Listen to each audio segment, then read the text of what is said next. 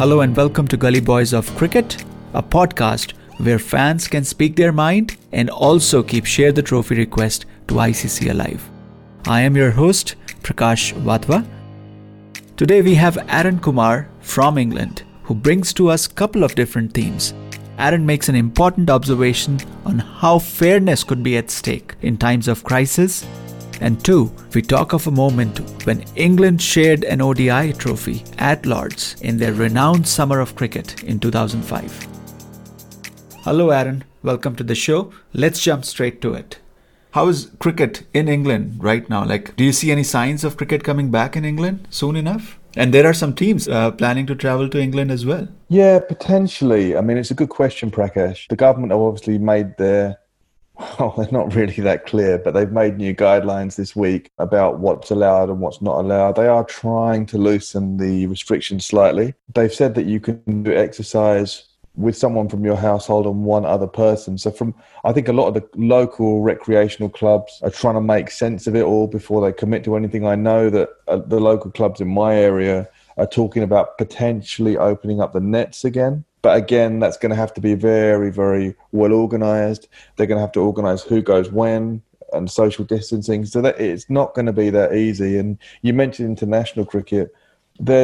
Again, we look at that power shift in cricket. I mean, I know Pakistan have agreed to come, but with the West Indies, that was a very big series for them, England and the West Indies. And obviously, England, there's a lot of TV revenue that goes into this, and they're talking about having biosecure sort of stadiums, if you like, and a bubble for the squads to stay within. Now, it's a difficult one, isn't it, Prakash? Because I'm a huge cricket fan. We all are. We all want to see cricket played. I think it'd be great for the game, for the world actually, to get some sport back. But we have to look at these people as humans as well, from both sides. I mean, Joe Root has said his wife's expecting a second child. If they're in a social bubble, what does that mean for him? Because if he's in the bubble, he wants to go out and see his wife give birth. Is he allowed back in the bubble or is he not? There's those problems. Then you have to look from the West Indies side of things as well. They're they're a young side.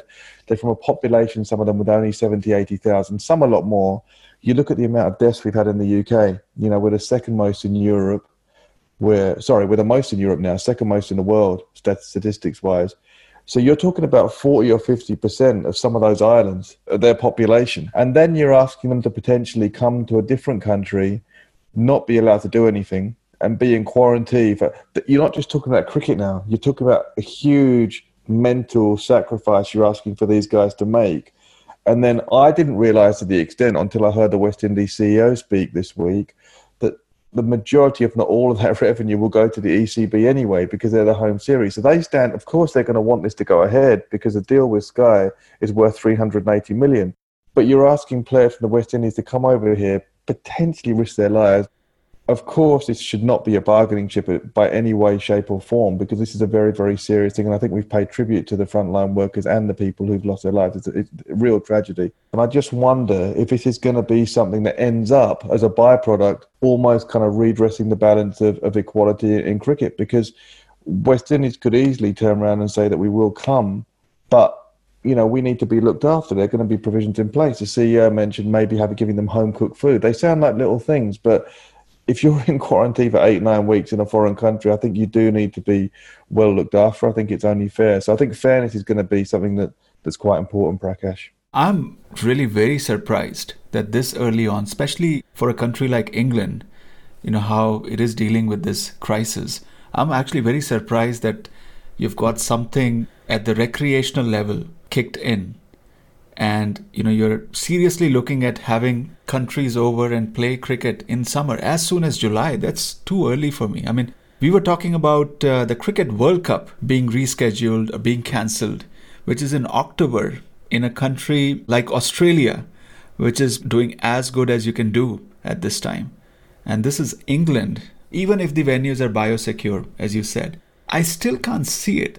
And I know it's been difficult for all countries, but certainly if you look at our stats for such a developed country, they've not been very good. Yet we're talking about potentially opening up tennis courts again. But the thing is, there were so many constrictions. It's kind of, you've got to write your name on the tennis ball. You've got to make sure you don't touch someone with. No, I love tennis, but you're asking so much of people that it almost takes the enjoyment out of it. I can understand why you'd have to put restrictions, but you almost think surely it's a little bit early to even be and to be looking at all these sort of things. I'm with you on that, Prakash. The other thing is what you alluded to, the power and how cricket is structured right now. Look at the World Cup T20. Now, on one hand, if you have to do it, it's like bringing 16 teams. You put them in isolation for a couple of weeks or 3 weeks. Then you have the tournament in isolation without crowds.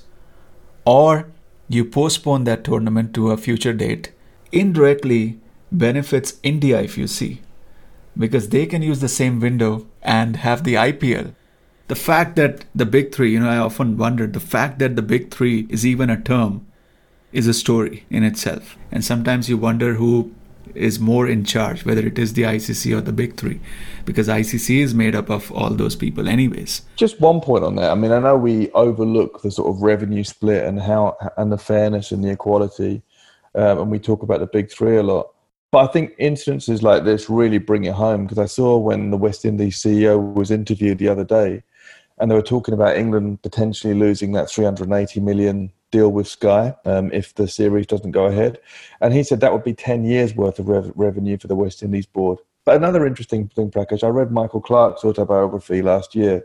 And I know he's not the most popular in Australia, but actually a lot of things he said I thought were quite fair. Like he said, it doesn't sit well with him. And he said, people might not like me saying this as an Australian, but how much more he would make than a West Indies test player, because he said in his mind, if he plays a test match against the West Indies in Melbourne, and if it's a packed stadium, then he feels they should split the revenue with the West Indies, because he said that the reason that it's packed is not just because they come in to support Australia, they come in to support it against a very good West Indies team. And I think that is a very fair point. I mean, it gets overlooked a lot. Take the example of Australia. They are okay giving up the World Cup for now, but they are not okay letting Indian series go.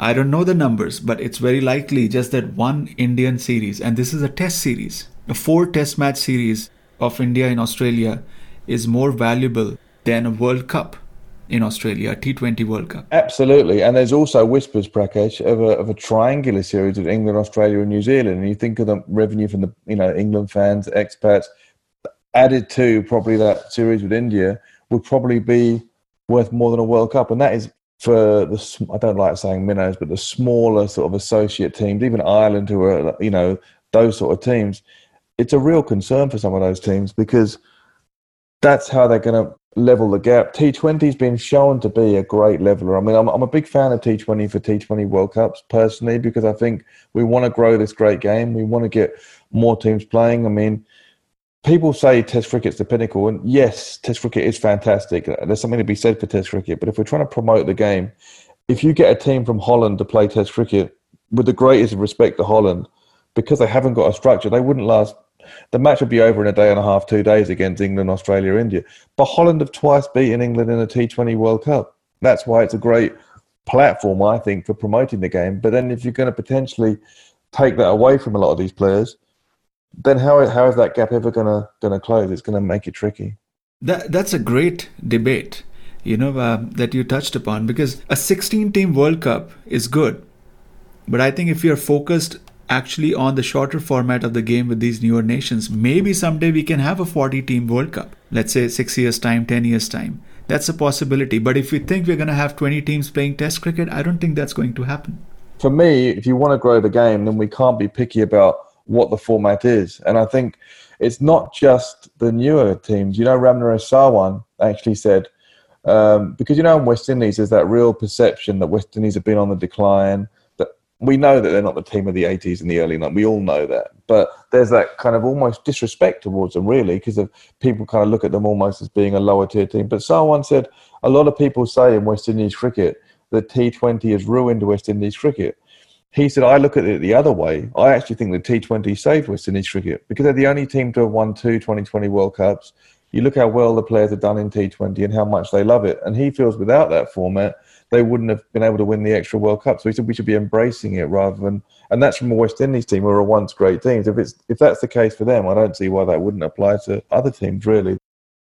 Time will tell where this power centers take cricket to. let's hope it at least goes in a wise direction. It's okay that a few countries, because of their population or the brand they have built as a cricketing nation, if they have more power, but at least if it stays fair for all. The other point I want to finish on the T21 you mentioned from the West Indies, I think time will tell there as well how we perceive the T20 cricket looking back. Because right now when we judge countries, when we judge people, when we judge their legacy, or when we judge what they did for the game, we look at the long format of the game. Even though somebody like Pollard, Samuel Badri, are we going to look back and say that they were the legends of the game? Because they are great entertainers today, in today's terminology. And they're doing great in a certain format of the game. But have we reached that stage as fans, as a cricket community, where we can take a performance in a shorter format and label them as, like we do with some of the great names of the past? And I almost wonder, Prakash, because I know India won the very first World T20. I know England won it in 2010. Australia have never won it. And the last three have been won twice by the West Indies, once by Sri Lanka, who, let's face it, have not had the same success in 50 or Test. So you just wonder if it would take, I know we don't like the term big three, but one of those teams kind of almost winning it again in order for the World T20 or internationals to be put in that same kind of pedestal. I'm not sure. It's food for thought though. The rest of this talk continues on the next episode. In that part, Aaron shares a bizarre similarity between a tied final from England's cricket summer of 2005 and last year's World Cup final, both at Lord's. Thank you all for listening to Gully Boys of Cricket. I'll see you on the next one.